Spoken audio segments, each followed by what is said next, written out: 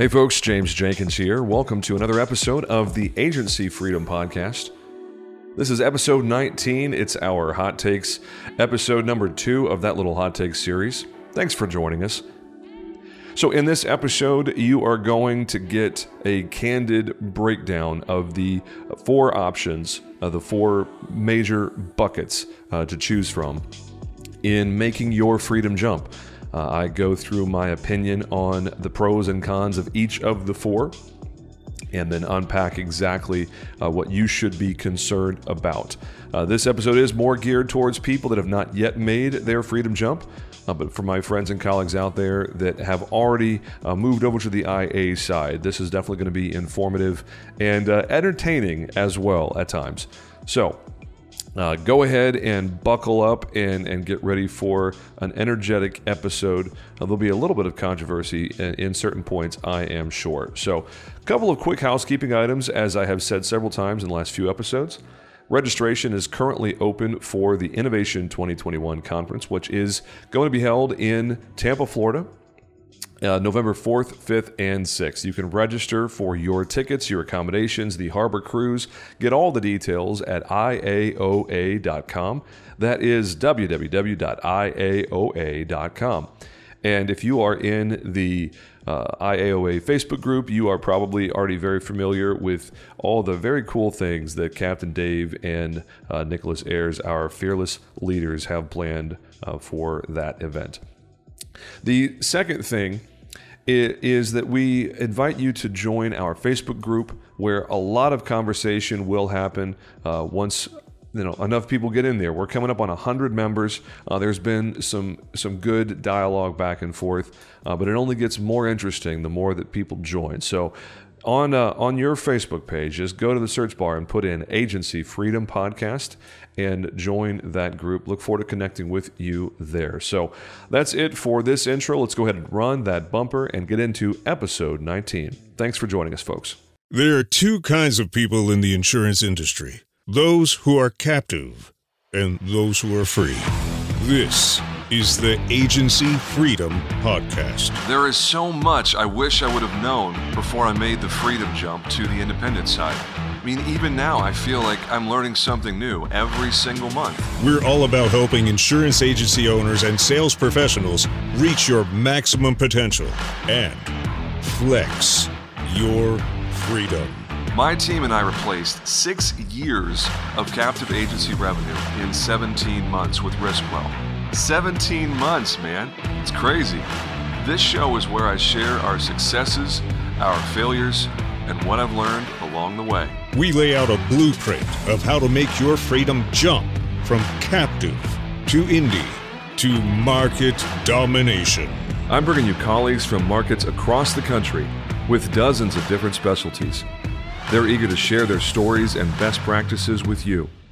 I'm your host, James Jenkins. Welcome to Agency Freedom Podcast. Let's go. Howdy, Freedom Jumpers. This is James Jenkins. Welcome to another episode of the Agency Freedom Podcast, where we take our listeners from captive to indie to market domination. Thank you, as always, for joining us on this episode. This episode 19 is going to be one of our hot takes episodes, where I unpack a specifically relevant point to consider for everyone in the Freedom Jumper community.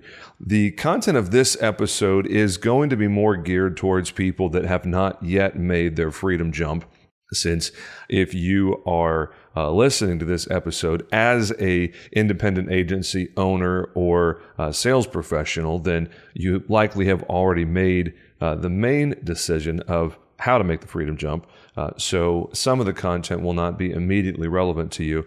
But for those of you that are considering alternatives, maybe you are not happy with the freedom jump that you made and are looking for other options that may be available to you, I think this is going to be very useful, very relevant for you and your agency and your family. In this episode, we are going to dissect the 4 major options for the freedom jump. We're going to look at the pros and the cons of each of them in as much objectivity as I'm able to offer as a human being.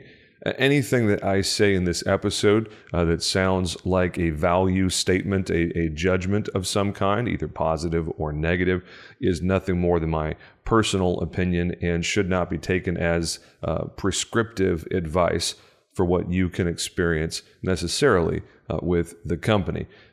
Anybody who knows me well knows that I'm not shy about sharing my personal opinion, but as a podcast host, as someone who is producing content that will be heard by several hundred people, I have a responsibility to disclaim that at the beginning.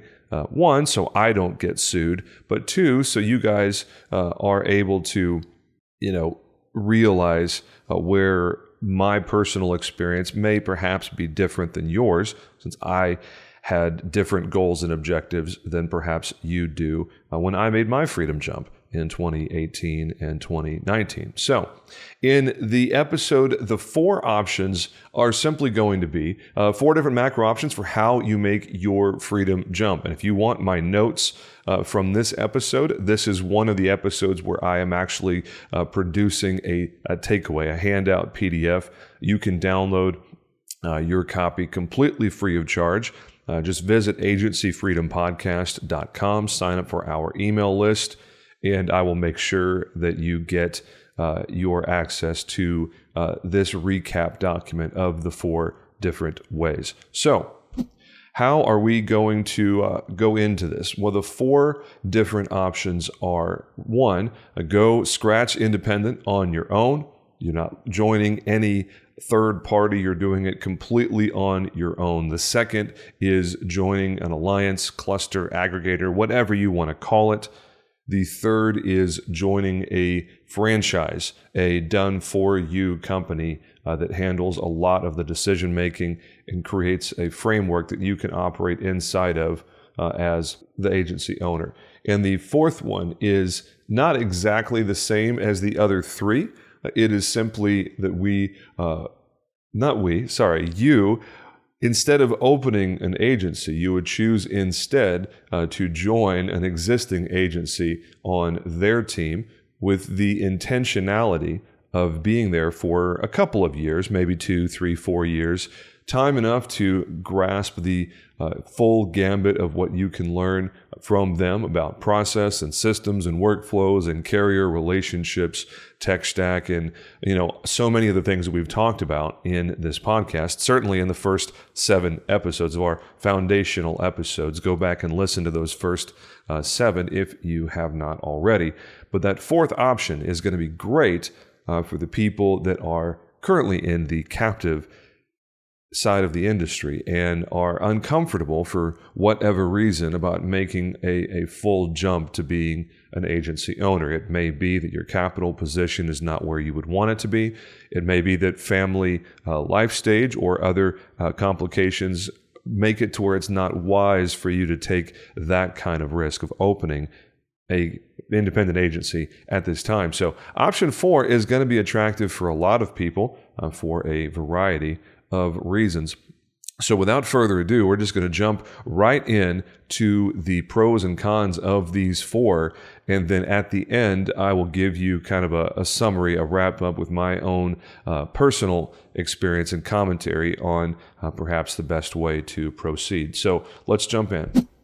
The first option is going completely scratch independent. It is making the freedom jump on your own, no assistance, no companies, no one to ask advice of, no strings attached, no contract to sign, no commission split, no payments each month.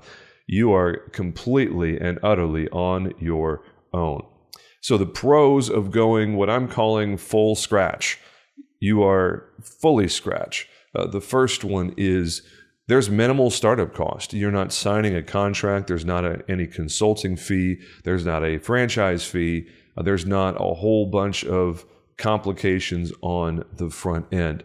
You're not stuck negotiating with anyone. You're really able to just build your agency structure how you want it. Take a look at your tech stack, take a look at your org chart, build out your systems and processes and workflows however you want to, and then go out there and start getting your first appointments. If you're choosing to do this method, I will say very clearly, this is, in my opinion, very clearly the hardest method of the four to make your freedom jump. You are definitely going to be doing yourself a big favor if you get started well in advance of your actual separation from your captive agency, from your carrier, the one that is paying the bills and having revenue come in. Because if you are full scratch, then there's going to be a pretty significant ramp up time before you start making any real money on new business. Obviously, we already know that when you are stepping into a new agency venture, your residuals from your renewal commissions go away, and you have to press the reset button and start those over again, which obviously is annoying as all get out, because it's one of the hardest parts about walking away from a captive relationship is that residual income is already built. And if you've been successful as a captive agent, it could be pretty significant. So the biggest thing about going full scratch is you have to start months in advance. You need to be reaching out to carriers on your own, figuring out who your targets are, and starting that conversation a long time in advance of when you start thinking that you may want to actually go make the freedom jump and start writing business. The other pros of going full scratch are that you don't have any contracts to sign. There is nothing that you need to negotiate on the front end. You're able to forge your own path from start to finish. You can pick all of your own vendors. You can do all of your own processes, your workflows, your own business plan, do all of your carrier negotiations, literally map it all out on your own. So if you're the John Wayne, Lone Ranger type who fancies yourself a self-made person with no help from anyone else, then this is the path for you. And most importantly, for a lot of people, you'll be able to brag on social media that you did it all by yourself and you don't have anyone else to thank for the growth and success of your agency. Obviously, I'm being a little bit snide with that, but that tends to be the attitude a lot of people take on social that, for whatever reason, chose not to do one of the other options that we are talking about here. So that's about it for the pros on going full scratch. Now for the cons on going full scratch. And as you can imagine, this is basically the inverse of everything that we talked about on the pro side of things. So for the cons, you are not going to get any structured help at all. There is no one to call and ask the million questions to that you will probably want to ask. I'll be completely candid. When I left Farmers, when I started Riskwell from zero policies, 0 team members, 0 contracts, man, I had so many questions. And that's one of the main reasons why I was inspired to launch this podcast is, man, there were so many questions. Even with the assistance of SIAA, the Strategic Insurance Agents Alliance, which at this point, if you've been listening to anything on the podcast, more than just maybe a couple of episodes, that is what we ended up doing. So spoiler alert, I chose option 2 of these 4 options. But even then, man, there was a lot of questions. I wore those folks out at my local master agency. I probably asked them literally 200 questions in the first 3 months. And they were pretty detailed questions. So the cons of going full scratch is there is no one to ask those questions to, other than perhaps your carrier reps or your underwriters if you're able to get a quick contract or 2. But as far as structured assistance, as far as advisors, as far as people to help with best practices, with building out your systems and workflows and your business plan and your strategy and all of those things, you're on your own. There's no one to get any assistance from there. The other thing is that when it comes to those carrier contracts, those appointments, the negotiated extra commissions, the profit sharing, the contingency, the bonus points, you're on your own for negotiating all of that.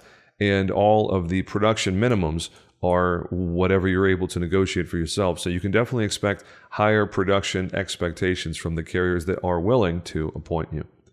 So the other thing is you are really on your own in securing those appointments and getting people to take a shot on a full scratch agent at this point in the market cycle, in the way that carriers are with their ratios, with their distribution, with their minimums. It's going to be very, very difficult to get any of the more attractive, more desirable codes for the companies that you probably want to write than it was even a couple of years ago. It was still pretty hard for us back in 2019 when we were walking through the process of getting these codes done. But at this point, as I record this episode in September of 2021, I think it's probably more difficult than it's ever been before, just because there is so much disruption in the distribution strategy of these carriers. A lot of carriers have their own direct channel now, and they're trying to figure out what their long-term strategy is. So new appointments are much harder to come by than they used to be. So that's it for the first option. Moving now on to the second option, the pros and cons of joining an alliance, a cluster, an aggregator, whatever you want to call it. So the pros of joining an alliance, you are getting support, you're getting guidance from day one from the alliance staff. For me, I am affiliated with SIAA. Comerica Agency Alliance is my master agency here in the Dallas-Fort Worth area in Texas. We are riding in 37 states. And as long as it's in our office, so we're not brokering it through someone else, SIAA is fine with that. I've been able to connect with other master agencies in other markets that have been very helpful in guiding me through some of the non-resident challenges. We're going to be talking about how to build out the perfect carrier mix for your agency 2 episodes from now. Episode 21, which will drop in late September, is going to be all about getting that perfect carrier mix. One of the things we'll talk about in that episode is the difficulties of being a non-resident and getting access to some of these regional or super regional carriers that are very competitive in some of the states if you're trying to do non-resident stuff. But I wouldn't have known much of anything in those areas if it weren't for the staff at Comerica who assisted me tremendously on those kind of questions. The other thing in the pros, and there's a few pros here, is for those of us that came from the captive world, we're already predisposed to think in a tribal context. Just about every captive carrier is broken up into sales territories or districts. You have an area sales manager or a district manager, and typically agency owners are clustered into buckets that are geographically based. So the idea of having a tribe, of having other local agents to talk to bounce ideas off of, who technically, yes, they are competition, but if you're doing it right as a captive agent, you have great relationships with other local agents. And the same is definitely true for the alliances, the clusters, the aggregators, whether it's SIAA or any one of the other many good options. SIAA is the largest one by far. They're almost double the size of the second largest cluster, which I think is Keystone. It's either Keystone or Iroquois. I'm not sure what it is currently. Insurance Journal puts out a list of those top 20 every year, but I know SIA is the big one. There are a lot of well-represented clusters and aggregators in IAOA and the Insurance Syndicate, whatever group you are in. It's going to be a lot of options. If you're just asking the questions, if you want to be spammed with a bunch of messages from people fanboying their preferred aggregator or cluster, then go ahead and post in one of those groups and ask who the best one is, and you'll get lots of opinions, obviously.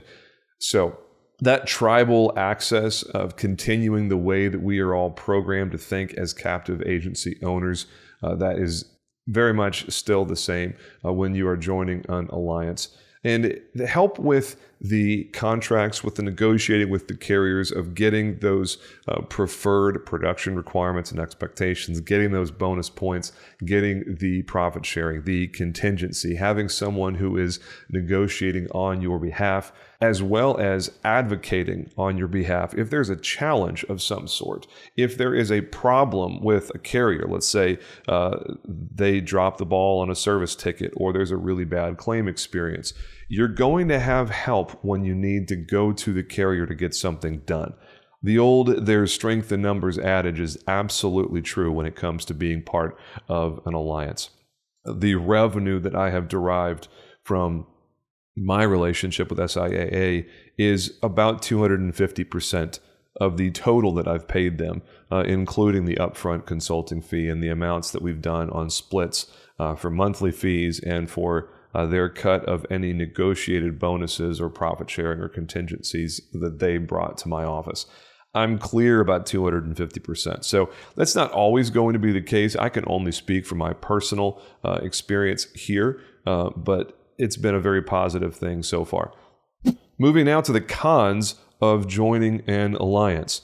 And these cons are going to be very familiar to people that are in IAOA or other groups where these things are openly talked about. The cons of joining an alliance, one is going to be the variability at a geographic level, because regardless of the organization that you are considering being affiliated with, the geographic nature of these territories means that your experience is going to be largely dependent on your local representative for the aggregator, cluster, whatever it may be. And I can say, because I've heard a lot of negative things from time to time from other people that are also in SIAA, that are in different territories in the country that have a different master agency other than Comerica, which is my master agency. They have very different experience. They share different stories. So I would say one of the cons is it's not uniform in any way across the country. The market that you're in, the people that you are dealing with at a human level have quite a bit to do with your experience in an alliance. The other cons of joining an alliance is there's typically an upfront cost to do business with them. They are expending a lot of time and energy on training and development, on equipping, of negotiating for contracts, of getting your office up to speed. So obviously there is some sort of cost in those expenditures of time and energy. The cost is going to vary pretty significantly from one group to another. I will say that I found the cost to be totally reasonable with my experience with my alliance. And as I said, it's been roughly a 250% positive ROI from every dollar that I have paid to them. But let's focus on the cons here for a little bit. One of the most common challenges that you will find in working with an alliance is the contract that they have you sign. The devil really is in the details, as my friend and colleague Grayson Thompson so eloquently put it in episode 18. You got to read the contract. You absolutely must read the contract. It is where everything else stems from. Most of the complaints you hear about SIAA in particular are in regards to the contract. I will say there are lots of items in those contracts that are open for discussion, for negotiation, depending on how bad they want you, depending on what your leverage is. You can definitely get around some of the less favorable clauses in those contracts if you know how to negotiate. One thing I would say is pay very close attention to the breakup clauses, aka the divorce clause or whatever. In SIAA land, it's referred to as deferred compensation, basically meaning that if you were to separate from the cluster, the aggregator, the alliance, you would pay some sort of deferred comp.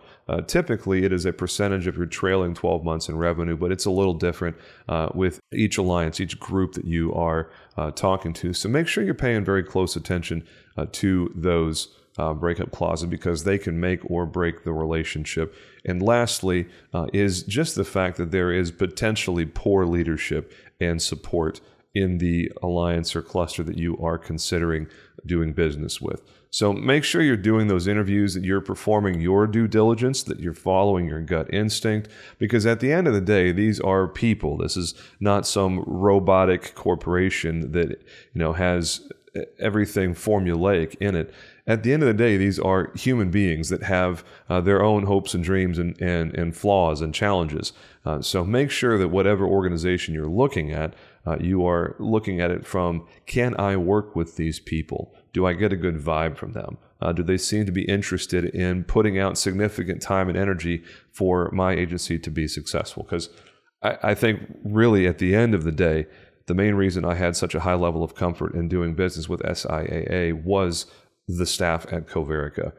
In the last 2.5 years, they have proven themselves to be exactly what I had thought and hoped they were. Looking back on it now, 2.5 years later, I would do exactly what I chose to do at the beginning. And I think that is a really strong endorsement of the team at Comerica and the team at SIAA in general. So when you're looking at considering an alliance, a cluster, an aggregator, the team that you will be directly working with needs to be a very big part of your determination of whether they are an eligible, a favorable candidate or not. So definitely pay close attention to that. And at this point, I think we are very close to the halfway point of this episode. So I'm now going to pause and allow our sponsor to run their mid-roll commercial. And so we'll come right back and hit the second half.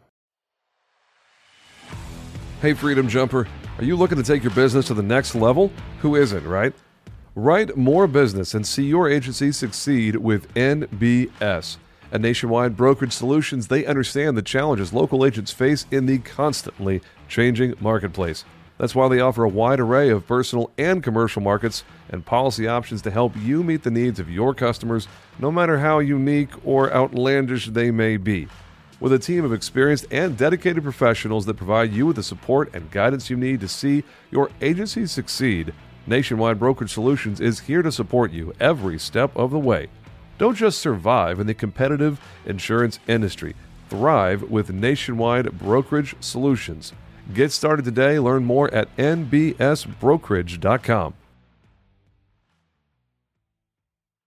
All right, so we're back for the third of our 4 topics, and this is definitely going to be the most controversial of the 4 areas. And be totally honest with you, you guys might have seen my post on my Facebook and the group Agency Freedom Podcast.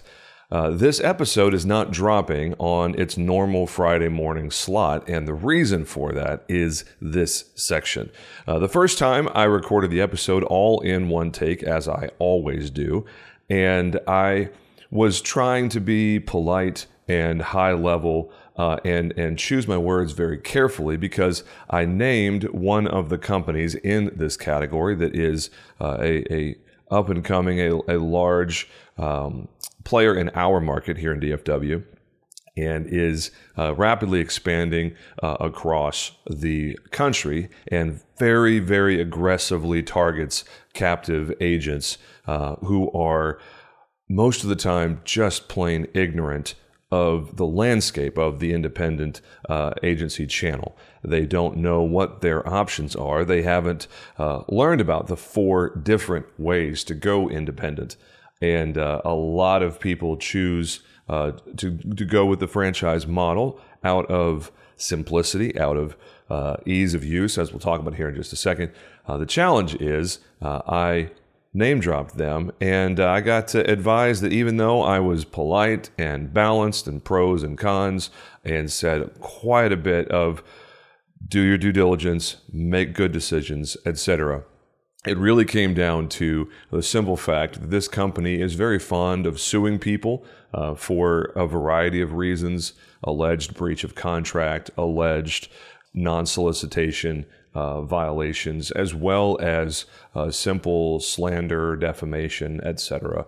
It simply is not worth it. I'm running an agency just like you guys are, and I don't have time for nonsense. It's not worth it to me to specifically name a company and then deal with potential repercussions of them being petty and going after me to try to silence me for sharing my personal opinion from my personal experiences when I was aggressively recruited by this company when I was a farmer's agent. So we're going to redo this section, and this is recorded after the rest of the episode, and we're going to go through the pros and cons of the franchise model channel. And yes, I recognize that this is probably the most controversial thing I have done in 19 episodes. Generally, I'm very well behaved, and I take the high road, and I'm professional. This one particular topic I feel very strongly about. I think a lot of people are being taken advantage of. A lot of kids fresh out of college who don't know anything about adulthood, who don't know anything about the professional world, are being sold a bill of goods by a lot of companies in this done-for-you agency in a box franchise model. And if I'm being honest with you, it kind of pisses me off how they do business. And normally I would take the high road and be abundance mindset and say, oh, there's plenty of business for all of us, yada, yada. But at this point, There are captive agents that are listening to me for direction, for advice, for coaching, for counsel. And if I did not wave a flag and say, if you're going to go the franchise route, that's fine. Just make sure you're well educated and you know exactly what your options are. You know what the strings that are attached to the franchise model, regardless of which company you choose to work with. And you come into it with your eyes wide open, knowing what the revenue model looks like, knowing what the strings are attached, knowing what the exit clause, the divorce clause, know what they look like, because it's going to sound great when you go to the orientation day, the discovery day, whatever this company that you're talking to calls it. There's going to be a whole lot of rah-rah, a whole lot of promises made and grand statements and, top agents that are 4 standard deviations north of the mean are going to be paraded in front of you as these shining examples of what you can do with their company. And they're going to brush under the rug all the crap and all the downsides for dealing with their company. And it's not just one. My personal experience is with one. It's a well-known company, but there are a lot of companies in this done-for-you franchise model, and almost all of them share similar challenges. We're going to get into it right now. So there we go. Pros and cons as in the other 3 options. The pros very clearly is it is the easiest to get up and running with the done-for-you franchise model. They literally give you an entire agency in a box, all of your technology, all of your carrier contracts, all of your systems and processes and workflows.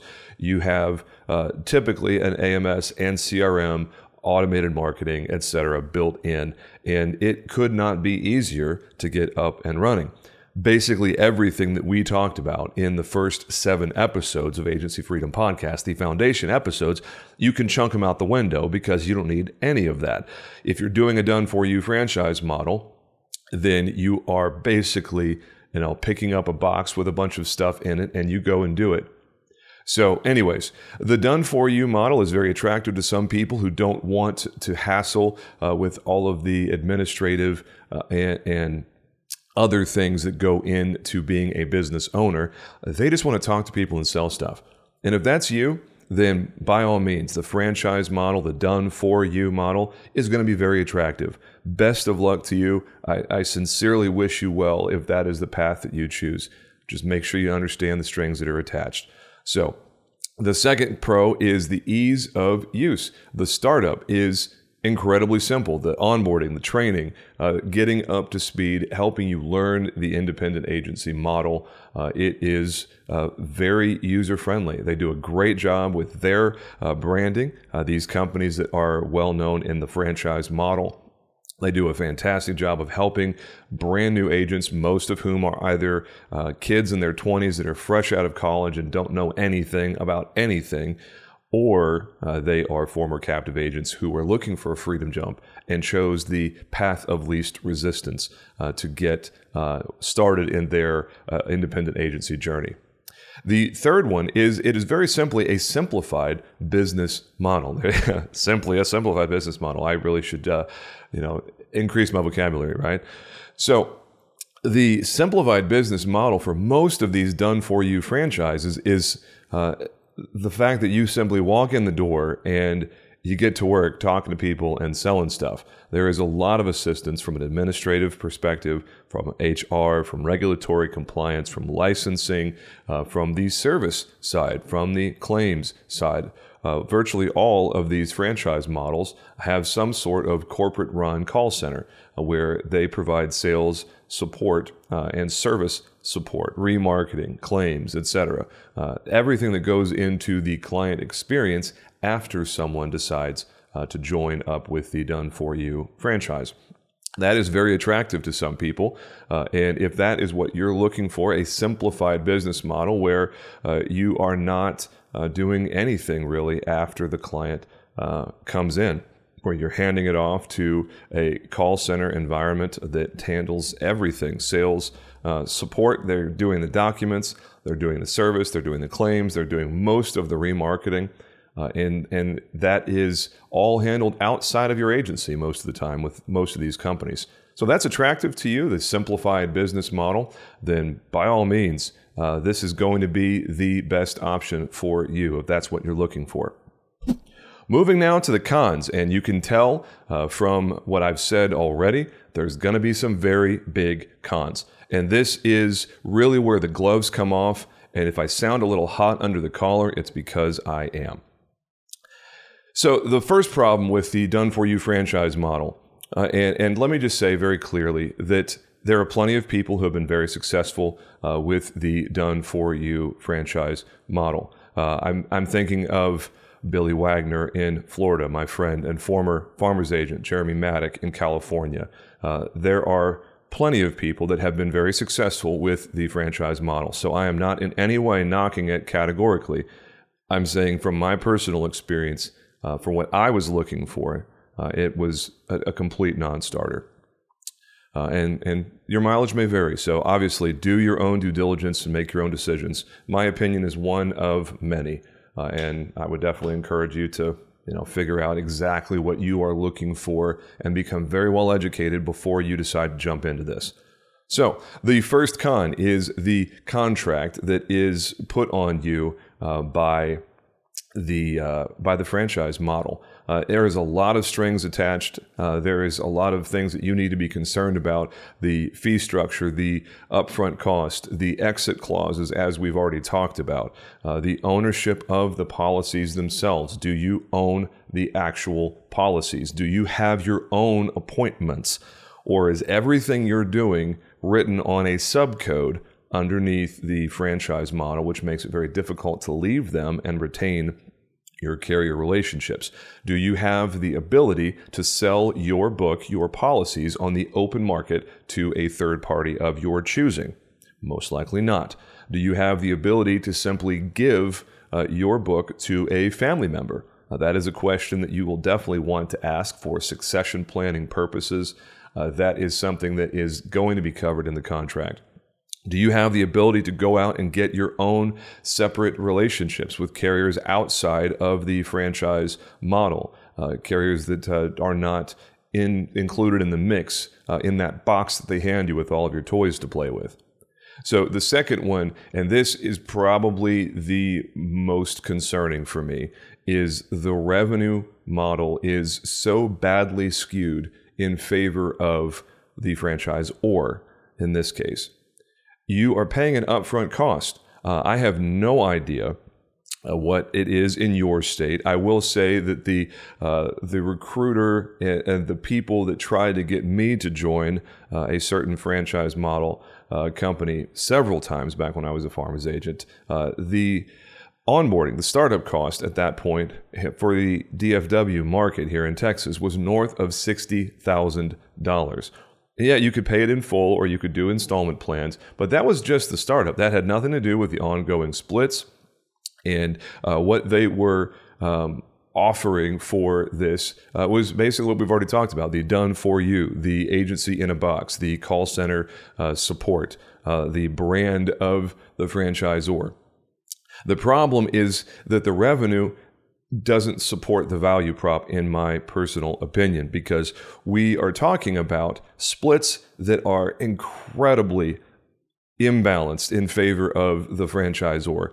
So obviously I'm not naming names here, so this is speaking in a general sense. This is one example of a very large percentage of the people that are joining a franchise are going to be going with this company. The new business split at the time that I was having the conversation with them was 80-20, which is not bad. There's nothing wrong with that. There's lots of companies that have an 80-20 split, 85-15, 80-20, 75-25. That's not really the problem that I have. The other problem is the renewal revenue is a 50-50 split. And anybody who has been in the industry for any length of time knows that the real money is in the recurring revenue, the money that happens after the first policy term. Let's do some very simple math here. Let's say that you are very successful. You're in a high premium state in your first year in business. All you're doing is going out and selling, meeting people and selling stuff. So you've got $1 million in premium. Let's say you're doing 12% average. So you've got $120,000 of gross premium in year one. That's new business. Well, 20% of that goes to your franchisor. That's a $24,000 fee off of your 120. So now you have $96,000. Let's say you do the very same thing in the second year. The second year, you do the same $1 million and you get another $96,000 in new business net revenue. But wait, let's say you had a really good retention. Let's say you had 95% retention from that first year's revenue. That 95% retention gets you $91,200 in gross renewal revenue. If we just leave it nice and simple percentages, it stays 12% all the way through. Let's keep it really easy for math purposes. $91,200. You made, and let's see here. Sorry, I forgot the 80-20 here. So that same $120,000, that same number has 12%. So there we go. Yeah, you are $120,000. And in year two, that's no longer new business revenue. That is now renewal revenue. So in year one, that was new business revenue. So of that $120,000, you took home $96,000 top line. That's before expenses, before overhead, before rent, before marketing, before any staff that you retain in your office. You're at $96,000. Now, the second year, that $120,000 that you had last year, are you getting $96,000 for that? No, you're getting $60,000.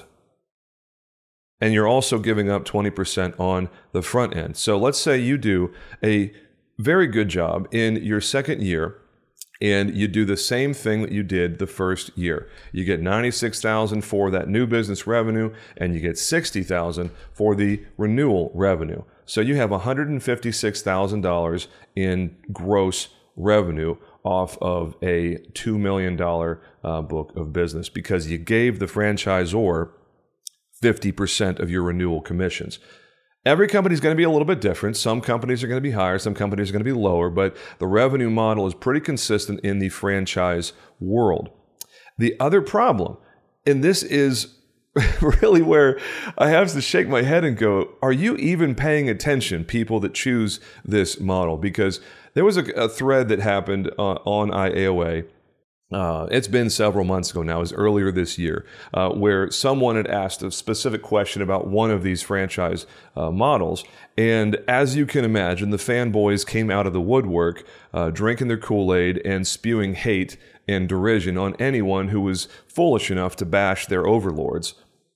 And I asked this person some very specific questions, like, hey, do you have the ability to sell your policies on the open market if you choose to leave the company that you're with? And they wouldn't give me a straight answer. So I moved on to another question. I said, tell me, what's your loss ratio on your book? And they didn't know. I private messaged them and said, hey, I understand if you don't want to answer publicly. I'm curious, do you know the loss ratio on your book? And that person said, no, I don't. And I said, are you concerned that your loss ratio may impact your ability to retain your carrier contracts? And they said, oh, I don't have to worry about that. That's all done for me. I thought, wow, that's really convenient. Okay, good for you. That must be nice. Not having to worry about pesky little things like carrier relationships. That's a pretty important part of being an actual owner of an independent insurance agency. And then we got to the kicker, the really big thing that I'm sitting here just dumbfounded, honestly. I said, hey, you've been with that company for 2 years. You've been allegedly very successful, as you bragged about in your comments. What kind of bonuses and profit sharing and contingencies have you received as a part of your relationship with that franchise? And this person said, I kid you not. What are those? I don't know what that is. Folks, this guy is a great example of the middle of the road, allegedly calling themselves an agency owner, because that's a debatable concept when you're not handling anything after someone comes on as a client. This is where I really need to be polite on the individual, because I know a lot of people that are on the franchise model. There are lots of people that I would consider friends and colleagues. So I'm not saying that you can't be successful with this. I'm saying if you are going to maximize your opportunities, you really need to pay close attention to what you are giving up in exchange for what you are getting. So when you have the done for you, when you have the ease of use, the simplified business model, those are very big pros. There's a lot of value in that for the right person. What you're giving up on the other side of that deal is a revenue model that is very badly skewed in favor of the franchisor. And what do you think happens with all of those profit-sharing bonuses, those residual contingencies, those excess profit-sharing numbers? If the agent didn't even know what they are, because they're not paying attention to loss ratios, they're not paying attention to bonuses that are based on performance, profitability, contingencies. Because you know what? Let's all be honest, folks, and I'm right there with you. When I was a captive agent, I paid almost no attention to loss ratio because the carrier never talked about it. It wasn't something that was ever brought up. They always talked about sales. They always talked about density and policies per account and average premium and cross-selling life insurance. The carrier never talked about loss ratio. So is it surprising that these franchise models that are aggressively recruiting captive agents and kids who don't know any better, they're not going to talk about loss ratios either, because the people that they're recruiting don't know anything about that. And if I'm running a franchisor, if I'm the CEO of a franchise, if I can keep those profits for myself, if I can keep the contingency bonus, the additional revenue, the other profit sharing that the carriers give out for performance, if I'm the franchisor and I can keep those for myself and the agents don't know any better and aren't asking questions and aren't demanding that they be paid what they've earned through their production and their low loss ratios and writing good business, absolutely, I would do that. It's on the agent to demand what's best for them. And that's what these franchisors are doing on a consistent basis. They are giving you a box of toys to play with and hoping that you don't pay close attention to exactly how much that is costing you. Because we only did a number based on 2 years and $1 million in new business. What is the split off of that? You are getting $156,000 in top-line revenue after 2 years.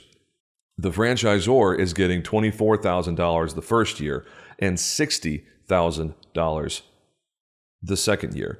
So they're getting $84,000 of your top-line revenue in exchange for this done-for-you model. Now, here's the scary part. I don't think any of you are planning on doing insurance for 2 years. You're probably thinking that this is a career play or at least several years and then sell out and go do something else. So let's look at it at 5 years. Let's say you have an average retention of 90%. We'll keep the math really, really simple. Let's say after 5 years, you've got a $5 million book. And we're going to take that same 12%. So you've got $600,000 in year 5 for renewal revenue on the top line. Now keep in mind, you're giving 50% of that number away. Now the franchisor is going to say, oh, well, we're giving you all of this value, our call center, we're doing all of the things, we're taking care of your technology, yada, yada, yada. We're just taking great care of you. Aren't you glad to be with our franchise? Okay, folks, let's take a look and see. What is that $600,000 cut in half? That's $300,000. You're giving the franchisor $300,000 of your dollars. Let that sink in. And that's not counting the new business from that year. Do you think after 5 years you might write more new business than you did in year 1? Probably so. So how much are you really giving up if you go with that franchise model? So and that's really it. I don't have anything else to say there. And again, there is not an individual person that I am attacking here. There's not an individual company that I'm attacking here. The entire franchise model, the basic business model, is really the challenge here. And if you're looking for it done for you, if you don't want to mess with the pesky parts of being a business owner, of having to do the tech yourself, of having to manage carrier relationships, of having to go out and do all of the nitty gritty, the back office side of things, dealing with HR, dealing with operations, setting up systems and processes and workflows and best practices. If you don't want to do any of those things, you just want to go and talk to people and sell stuff, this may very well be a great option for you. And you don't mind the revenue model because you're trading it for what you consider better quality of life. And if that is what you choose, by all means, more power to you. Best of luck with that. And I truly hope that you are happy and satisfied with that path. In my personal opinion, most people, once they understand the ins and outs of that side of the franchise model, that side of the independent world, I should say, they decide that it is not worth it. And there are much better options if you are looking to be a career independent agency owner. So let's move on now to the fourth option. This is a little bit more digging deep into a creative solution. This is, instead of being an agency owner, instead of leaving the captive world and going independent in that regard, then you are going to instead go and be a team member for an existing agency or brokerage. So the pros of being probably a producer is where most of you are going to land in that situation. You might be an account executive, you might be in business development, but just about everybody who's considering this option is going to end up being a producer in another office. So the first thing is there's a lot of assistance as you're trying to figure out the IA side of the insurance industry. There are a million moving parts that are very different from the captive side of the world. And what that means for you really is a lot of threat as you are trying to figure out the independent side of insurance at the same time you're trying to figure out being a business owner. So joining a team for a period of time, perhaps 2, 3, 4 years to find your feet on the IA side of things can be a good option to consider. The next one is economic stability while you are finding your way. A lot of these positions will have a base salary that obviously doesn't exist when you are an independent agency owner, and you're able to make long-term plans. You are able to figure out, what do I want to do? What niche do I enjoy? What line of business do I enjoy? What carriers am I really fond of? What, the programs that are put in place at the place where you are working, the agency, the brokerage, whether it is a high quality local brokerage or you're joining on to one of the larger national firms, depending on what your goals are. Whether it is a Marsh, an Aon, a Lockton, Brown & Brown, Hub, etc. There's a lot of very large, very long tenured, successful brokerages where you can get a lot of hands-on training and equipping to go out and do your own thing later on down the road. Obviously, there's also thousands of high-quality local brokers that are not nearly as large as those names that I just referenced. So the coaching, the development, the access to good systems and processes and best practices to help build your toolbox. Those are all big positives of doing it the producer way for a while. I would say that if you're going to go this route, if you end up deciding that for whatever reason, this is the best option for making your freedom jump, it's a great idea to reverse engineer this thing and figure out how long you intend to do it. Because if you are just open-ended with it, you can very easily find yourself 5 or 10 years down the road and you're still at that shop, because obviously they're set up to incentivize you to be there for a long time. So know ahead of time what your timeline looks like and reverse engineer your activities so you can stay in front of what it looks like to eventually make your freedom jump to be an independent agency owner yourself, if that is what your long-term goal is. Lastly, we're going to talk about the cons of being a producer for a period of time. The first one is very simply that you are not in charge of anything. You're not an executive. You're not the entrepreneur. You're not the owner of the company. You are operating inside of someone else's framework. all of your vendors are selected, all of your appointments are selected, all of your tech stack, all of your processes, your workflows, literally every aspect of what you're doing in a day-to-day is determined by someone else, and you don't have any say in what that looks like. The other concerns are the reduced short-term earning potential. Obviously, as the owner of a business, as an executive, your earning potential is significantly higher than being a rank-and-file producer. Now, for a period of time, you may be willing to accept the reduced short-term earning potential in light of your larger goals and objectives, but it's important that we recognize that that is something that needs to be handled up front. So you know going into it, hey, your cap is probably a lot lower than if you had your own office, and you just got to decide what kind of suck you want. There's plenty of suck as an entrepreneur. There's plenty of things that are unpleasant that are headwinds, to use a political term. But there's also plenty of suck when you are a team member. So it really just depends on what kind of hard you want to deal with, what kind of suck you want to have to endure, because regardless of which direction you choose, there's always going to be some kind of suck involved. Last two things here real quick is the potential challenges for taking your book with you. If you are not able to get equity in your book, then you're not going to be able to take your book with you. So you're building a book that you are going to stay and keep at that office. So if you have every intention of leaving and doing your own thing eventually, it's probably a good idea that you tell them your long-term goal is to someday have an agency of your own and negotiate some kind of a comp plan that involves equity. At Riskwell, at a lot of other good shops that I am familiar with, equity is part of the comp plan if key performance indicators, KPIs, are met. So if you are meeting the KPI, then you absolutely should have the opportunity, the option to ask for equity. So negotiating that on the front end obviously is critical, because once you sign the contract, you are stuck with it. And the last thing here, as we wrap up the pros and cons of these four options, is it is definitely a short-term solution. If you are intending to make a freedom jump, joining someone else's team as a producer or account executive, biz dev, whatever it is that you're doing on that other company's team, it is by definition a short-term solution. So psychologically, emotionally, you're not able to fully invest in that place. The team members that you work with, you're not going to be all in with them. You're not going to be on mission in the same way that the people that are planning to be there forever are definitely going to be approaching the subject. So that is it for the cons of being a producer. So now that we have looked at all four of them, my personal choice was, of course, the second of those four. I joined SIAA. I've been very happy with it.